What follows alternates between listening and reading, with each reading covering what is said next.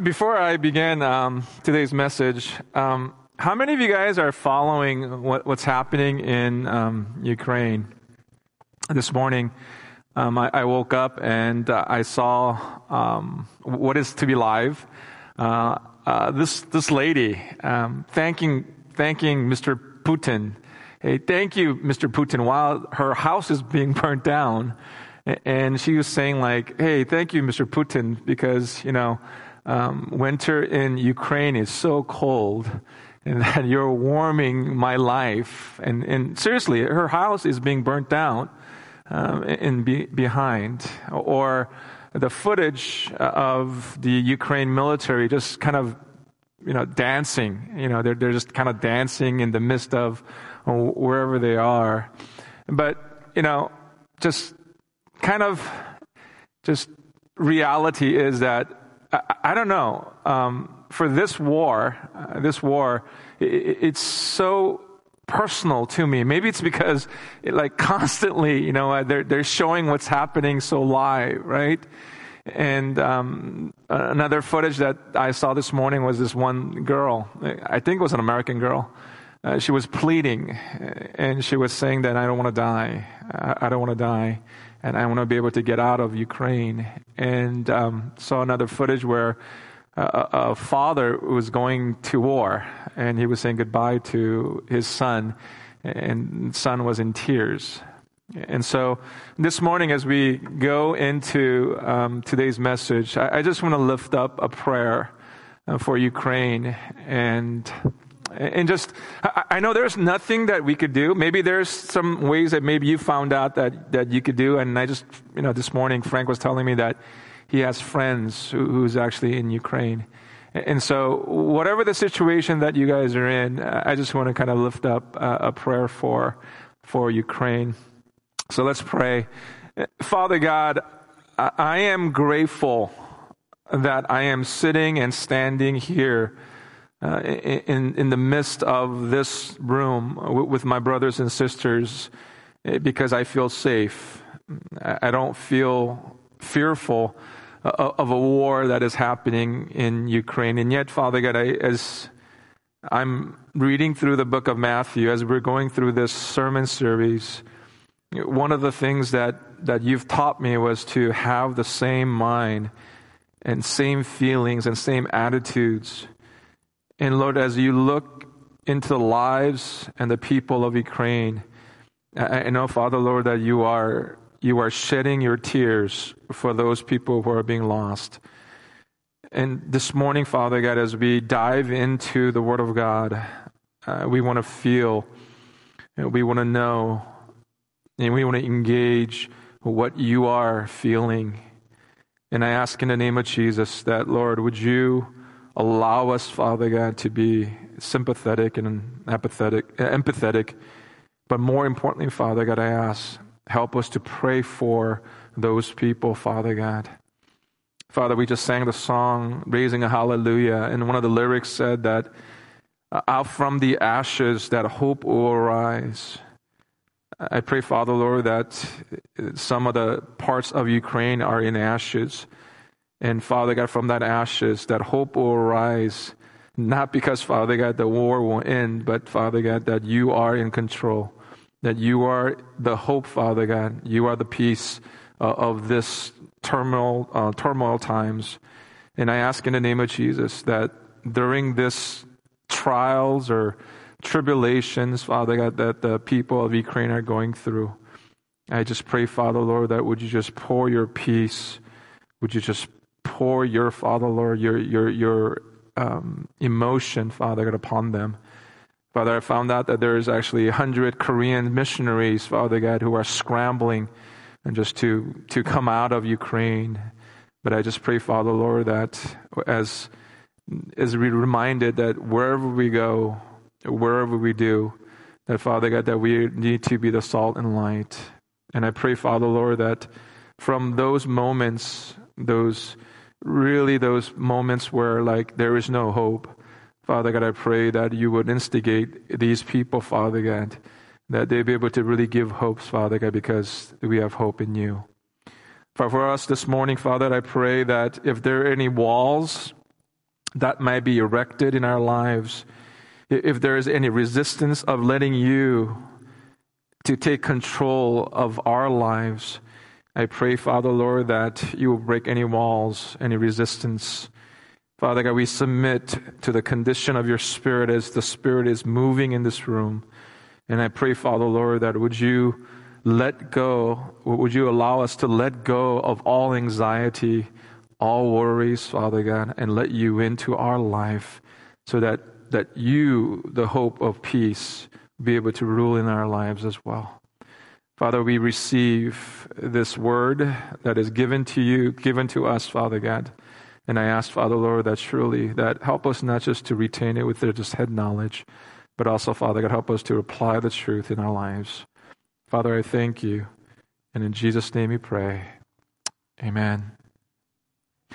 Sermon on the Mount, or upside down living, is what we've been calling it for the past 7 weeks. Was Jesus' longest explanation of how he wished for his followers to live, how our everyday lives should reflect upon his words. You know what? It's just more than looking good on the outside, but matter of the heart. You know, as I was preparing for this message, I feel like God is saying, as we're winding down, and today is the last sermon on the Sermon on the Mount, I feel like God is saying to us, would you, all of us, feel what I'm feeling? I feel like that's exactly what God's been teaching me, is that, would you, Ben, allow me to kind of come into your life and feel what I'm feeling?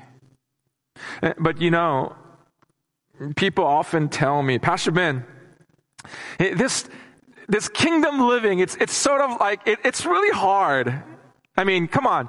Wherever we go, we're supposed to make sure that it's a better place because Christ lives inside of us. Always making sure that to make a conscious effort that we are to become a peacemakers or to have a bifurcated souls. And, just the other day, my wife comes home with this hideous dress and he kept asking me, how do I look, honey? Do I look pretty in this dress? I mean, weren't we taught that, our yeses needs to be yes and our no's to be no because our words carry a lot of weight? Now, what about the other day that, I really told my neighbor what I really, really think of that person? Yeah, I know. We're supposed to love our neighbors. I mean, Jesus even said to bless them, right? And not to mention that we're supposed to store up our finances in an eternal bank, heaven, where no moth and no rust could get to it. And then there were more rules about fasting and prayers. Now, if that wasn't overwhelming, today's message is going to make some of you guys very uneasy because it's telling us not to be anxious. Now, really? You know what? I mean, is there anyone in this room who is exempt from that kind of a living? I mean, come on, Pastor Ben, it's really, really unrealistic. Because it doesn't matter who you are or where you are in your stage of life, those of you guys who are young, anxious thought is universally common to all human experiences for all of us. About a couple of months ago, when I found out that my mom had colon cancer, I was worried sick. When I found out that a cancer in my family had invaded, I was really, really scared. Maybe that's why Jesus exhorts us today, do not worry about anything. Do not worry about anything. But it's not just in this passage alone, but the idea of do not be afraid is actually the most repeated words, phrases, repeated in scriptural verses throughout the whole Bible. I mean, God said it to Joshua when Joshua was about to take over Moses' ministry, right? As they were going to the land of the promise. God said it to Gideon when calling him to lead Israel in the book of Judges. Even Jesus said it to the woman at his own resurrection in Matthew chapter 28, verse 10. You know what? Even Adam, when he sinned, when he was in the garden, when he sinned, a new word entered his vocabulary.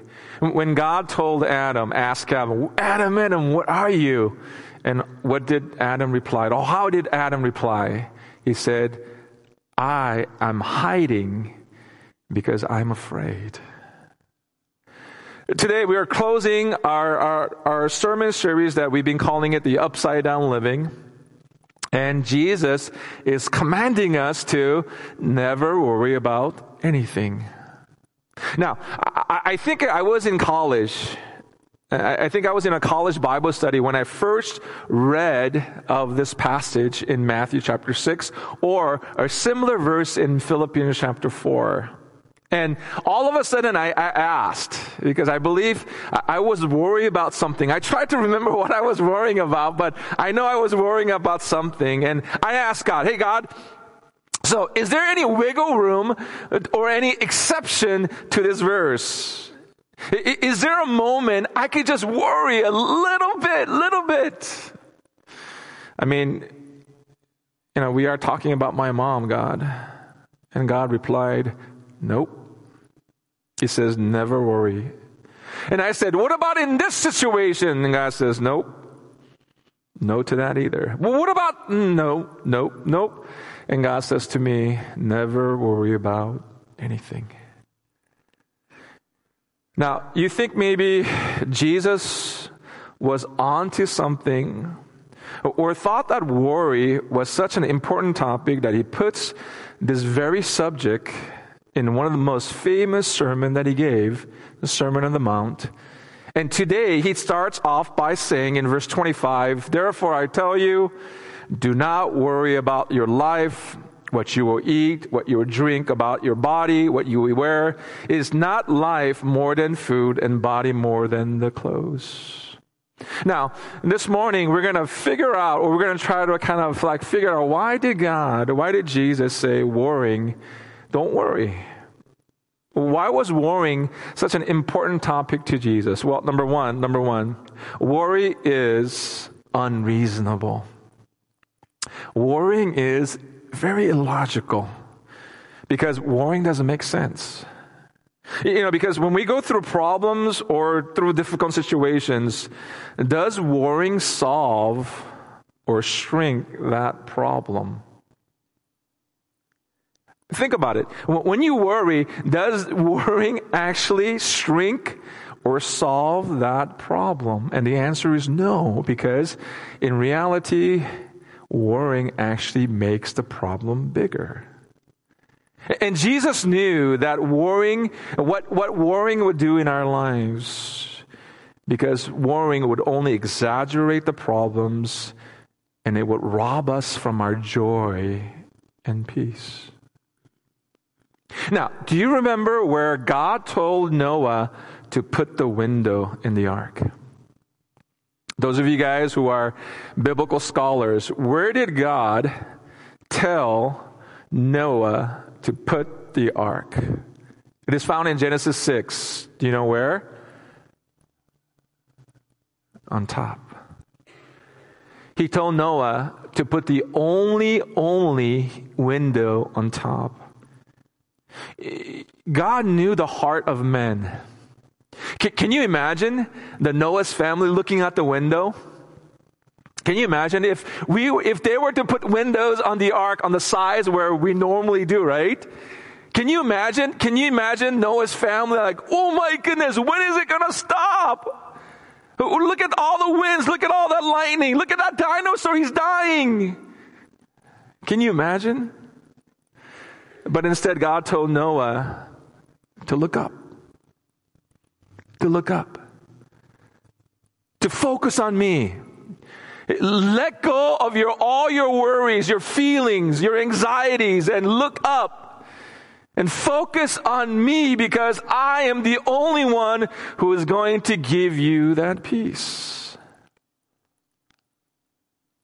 You know, I love Joshua's little comment today is that, you know what, the disciples, right? Disciples were worried, right, about the wind, right, when they had Jesus in the boat. And wasn't it Peter also who was able to walk that 3 steps, right? Because his focus was on who? It was on Jesus, not on the wind. But as soon as he lost that focus, right? He was focusing upon that wind. All of a sudden he realized he was scared. So worrying is unreasonable because it only exaggerates the issues. But do you know also that worrying doesn't work? It has never worked. It's very, very ineffective. Look at verse 27. Can any one of you, by worrying, and add a single hour to your life? You see, worry has never accomplished anything, and it never will.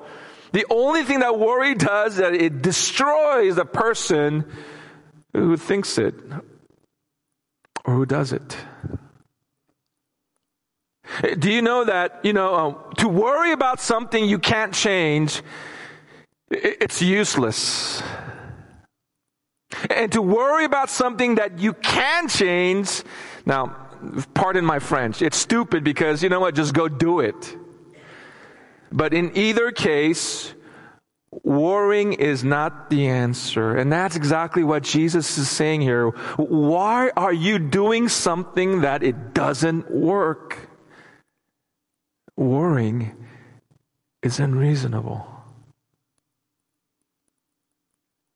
Number 2, worrying is very, very unnatural. Look at verse 26. And look at the birds in the air. They do not sow or reap or store away in barns, and yet your heavenly Father feeds them. Are you not much more valuable than they? Do you guys know that we are the only of God's creation or God's creatures that worry?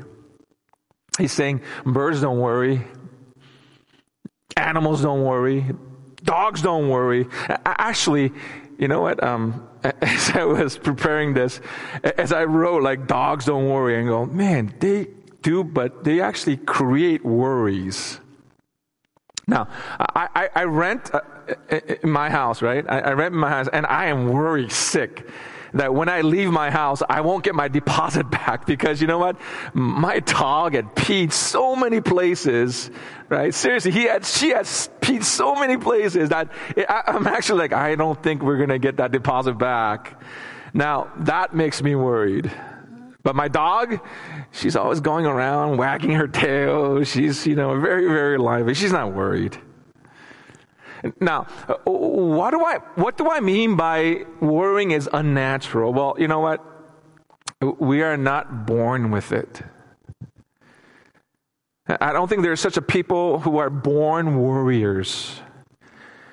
We actually learned from someone. We learned from somewhere else. Worrying is something that we have acquired and we have learned over the years. Now, here's the good news. If we learn it, I think we can learn it, okay? Okay? If we really, really try, if we have learned something, we could actually learn it.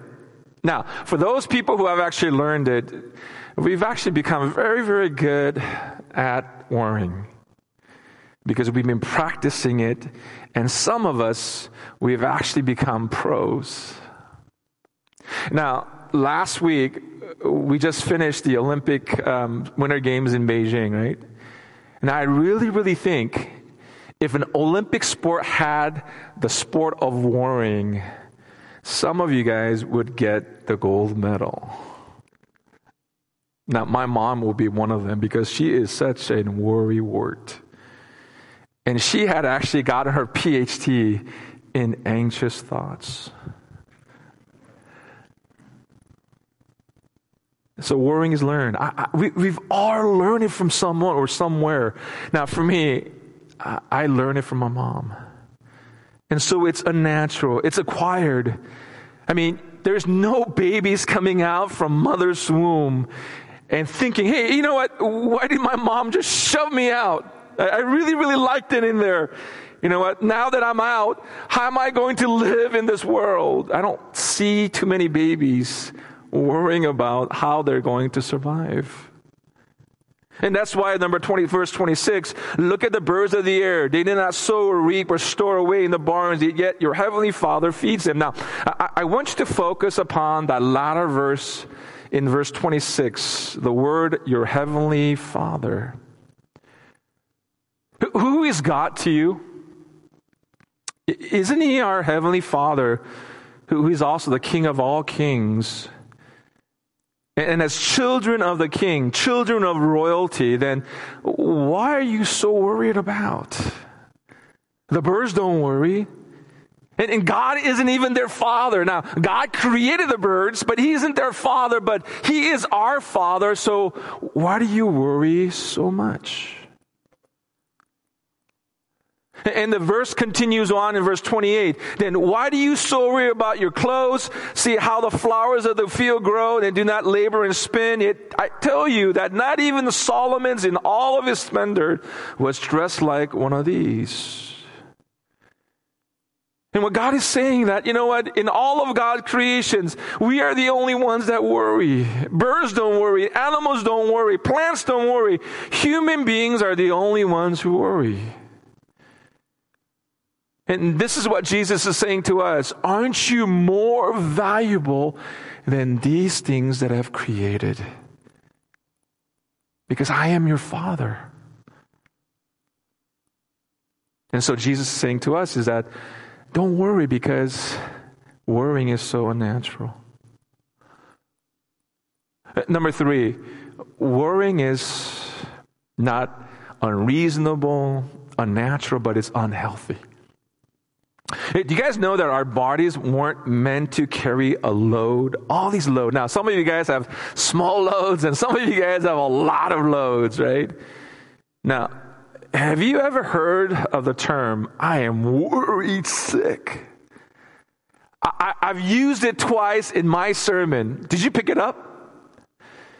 Now, we weren't meant to carry all the load, what worrying does. And because we have said it, I'm worried sick, it's actually making some of us sick. It's taking a toll in our bodies.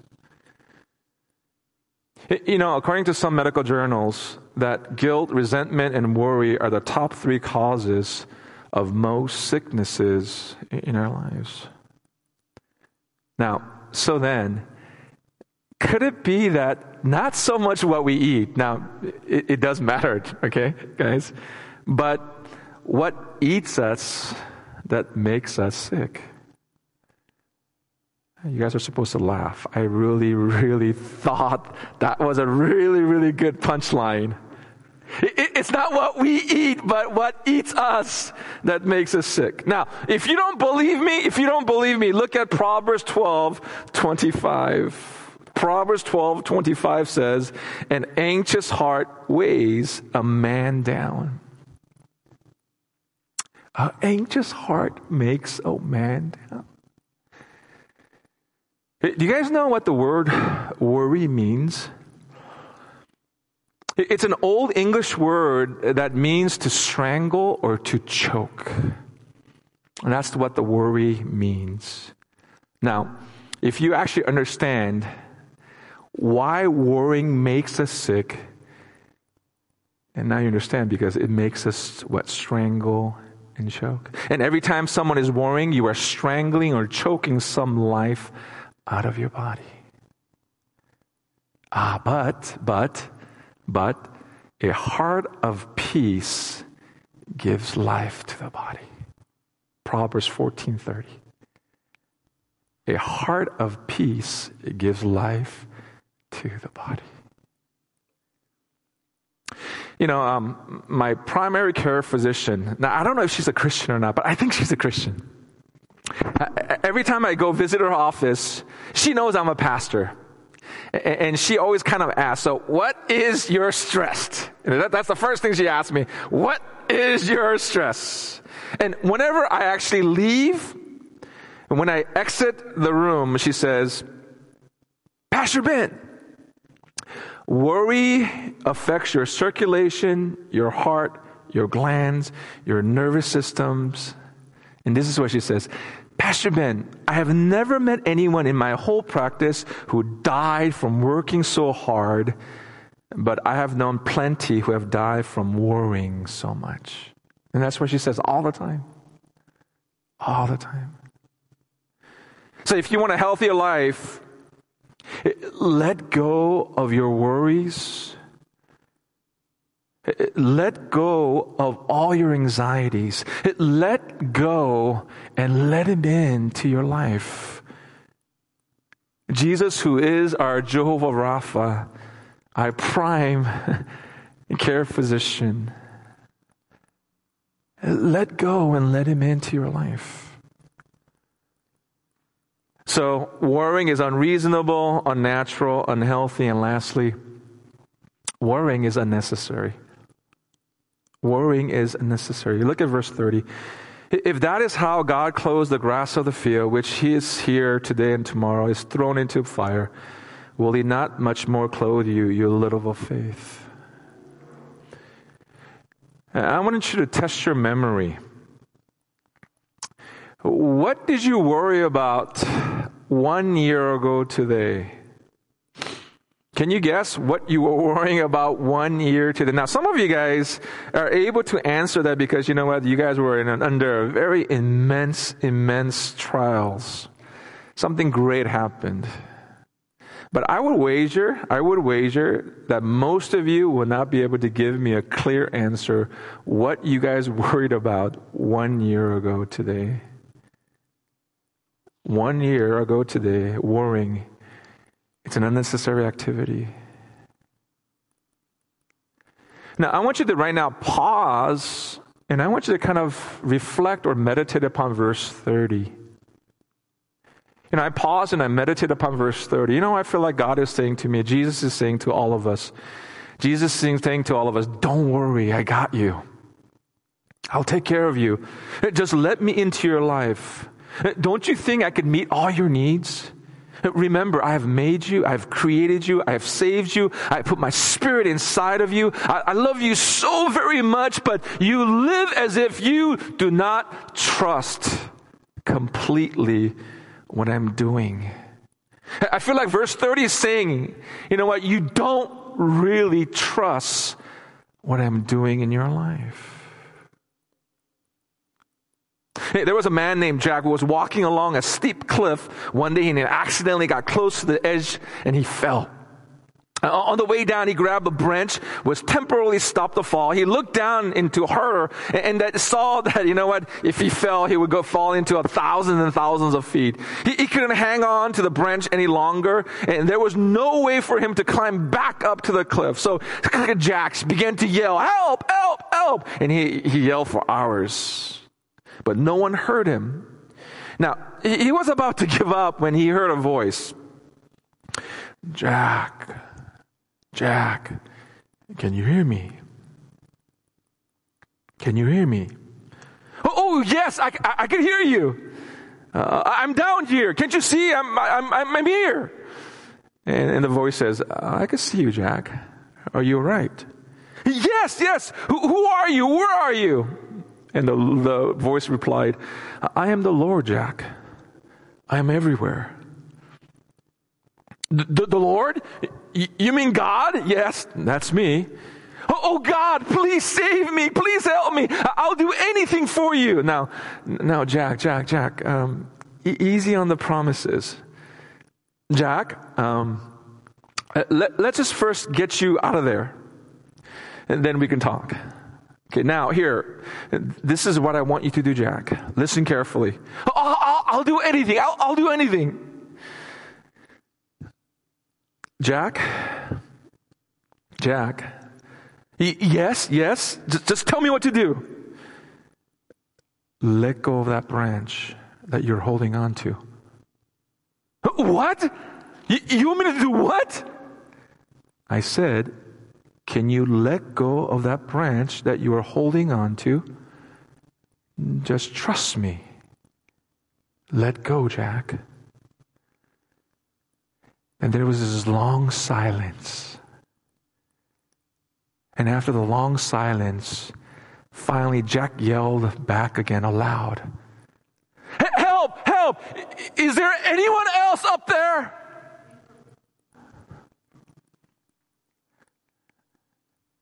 Now that's why I think verse 32 is so alarming.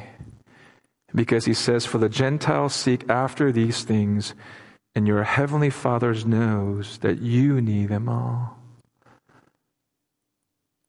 Those of you guys who have never read verse 32, I want you to look at it. And God is saying to us, Jesus is saying to us, when we worry, we act like the Gentiles. Now, I like the NIV translation of the word Gentiles. It's actually, I've actually substituted, I've actually said the pagans. Who are the pagans? We act like as if we don't know God. Now, this is what they did before they knew God, but now, some of us, all of us, we know God. And God is saying to us, don't live as if you don't have a God, because you do. Don't live like orphans, because you have a heavenly Father who cares so much.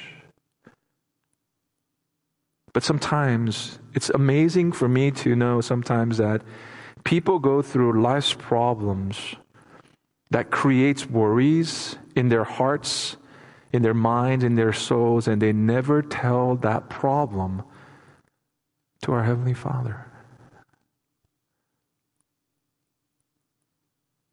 I think sometimes Christians are embarrassed to go before the throne of heaven and say, Lord, I'm having a very, very difficult time here. I could really, really need your help right now. Would you help me? Because I can't go through this problem without you. And so God gives us the remedy. He prescribes. And that's found in verse 33. It says, but seek the kingdom of God and his righteousness, and all these things shall be added unto you. Do you guys remember a story that we all know of? It's found in Mark chapter 6. This is the feeding of the 5,000. And in the book of John, it tells you who those two disciples were coming, and it says, you know what, Jesus, we have a problem. And Jesus says, what's the problem? Well, you know what? We have so many people, we have no food. And one of the disciples goes, even 200 denarii worth of food is not going to be able to provide all the food for this. Now, do you guys remember what Jesus' response to those two disciples, especially the one that says, Jesus, it's not going to work. Even 200 denarii worth of food is not going to be able to feed all these people. Now, do you guys know what the response of Jesus was? Jesus said, Philip, you give them something to eat. Now, when I first read that verse, I didn't understand. What kind of God is this? Come on, you told me to, if I were to release all my prayers and worries, that he would come. He's the Heavenly Father. But if you actually really, really look at the response, you give them something to eat. You know what Jesus is saying? There is no way that you're going to be able to find the solution to this problem. So toss it back to me. I don't think Jesus' intention for that particular situation to feed the 5,000, but when the problem arose, when problem was addressed to Jesus, Jesus said, you know what? You give them something to eat, meaning that, he wanted us to know where our spirituality is. Can you, and once again, Philip says, there's no way that even 200 denarii worth of food is going to be able to solve this problem. And Jesus is asking, it's not your problem to solve. Bring it back. Toss it back to me. When I found out that my mom had colon cancer, one of the things that I dreaded the most, after losing my dad, one of the greatest fear that I faced was losing my mom. And I remember coming down from the mountains after burying my dad. I said, Lord, if you take my mom, I'll be very devastated. That was 4 years ago. And when I got that phone call from my brother said, my mom has colon cancer, my life just shook. There wasn't an ounce of my body that it didn't cringe. I was worried sick.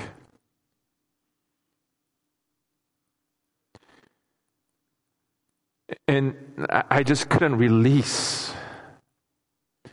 I'll be honest with you, I didn't, share with my wife. I was just kind of eating it up inside of me. At first, I was actually bitter at God. I says, you took my dad 4 years ago, but if you were to take my mom, I think my life would be it'd be very difficult, God. And all of a sudden, God began to say, look, do you remember the conversation that you and I had? When you were arguing that, why did you take my dad, Why did I take your dad? My dad has Parkinson's disease, and one of the things that he loved the most, he loved playing soccer. And one of the things that he couldn't do when he had Parkinson's was that he just couldn't play sports. And I remember the conversation, an audible conversation that I had in the hospital chapel when we unplugged my dad, and I was very, very angry. And I was kind of, Lord, I didn't even get to say goodbye to my dad. I remember God saying to me, son, your dad is up in heaven, and he's doing what he loved the best, playing soccer. And then when I heard that, oh my goodness, I said, Lord, thank you. And when I asked the same question, Lord, now I'm really, really worried. I'm worried sick.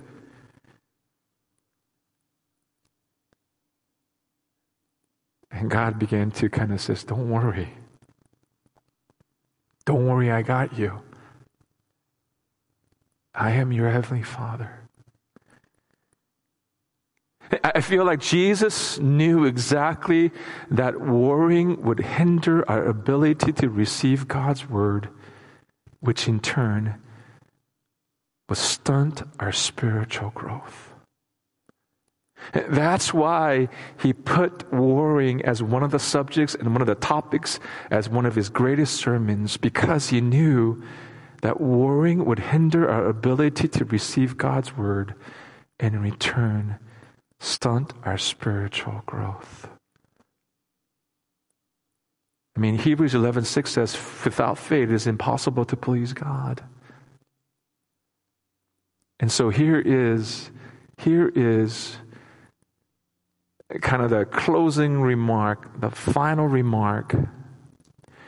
If we don't live with the anchor of faith, then we will simply drift in the sea of anxiety. If we don't live with the anchor of faith in our lives, we will simply drift in the sea of anxiety. And that's exactly why Jesus puts worrying in one of his greatest sermons, Sermon on the Mount. All of us worry. I don't think there's anybody who doesn't worry. Some of us worry a little bit more than some of us who doesn't. Some of us are gold medal winners and some of us are maybe bronze winners. But regardless, we all worry. But when we worry, And God is saying, toss it back to me. Now, before I close, I want to say one thing. Now, could it be also that we worry because we don't get what we want? If you go back and reread all the Bible verses that I just gave you from Matthew chapter 6 for 24 to 33, 34, God never promised us of what we want, but He does promise what we need. But could it be sometimes that, you know what, because of the things that I want is so different from the need that He's giving to me? Maybe that's because we know what? We worry. But regardless, if we don't live with the anchor of faith, we'll simply drift in the anxiety. And what God wants us to do is, look, whenever you feel anxious, whenever you feel that anxious thoughts is choking or strangling your life, and God is saying to us, let me in. I got you. I am your Heavenly Father. I got this. Come on, 200 denarii worth of food is not going to be able to feed all these people. No, it's okay. I got this. And then Jesus performs the greatest miracles, I think. And there's 12 baskets, right? 12 baskets to illustrate that I am the bread of life. I am the one that you should seek and you should seek after. I really like, one of my favorite songs is Raising a Hallelujah. You guys, those of you guys who know the background of the song, go and listen to it. But it's a spectacular. But one of the things I really, really love is that, are we able to sing a Raising a Hallelujah in the middle of a storm? Why? And because our eyes is focused on Jesus. Amen. And let me pray. Father God, I just thank you so very much that whenever and wherever, Father God, that I'm feeling so anxious, that I can look up, that you are our Heavenly Father. Father, I thank you so very much for that timely message, especially for me. And now, Father God, some of us who are worried, some of us are sick of worrying. I just pray, Father, Lord, help us to let go and let you in our life. Father, I thank you. And in Jesus' name we pray. Amen.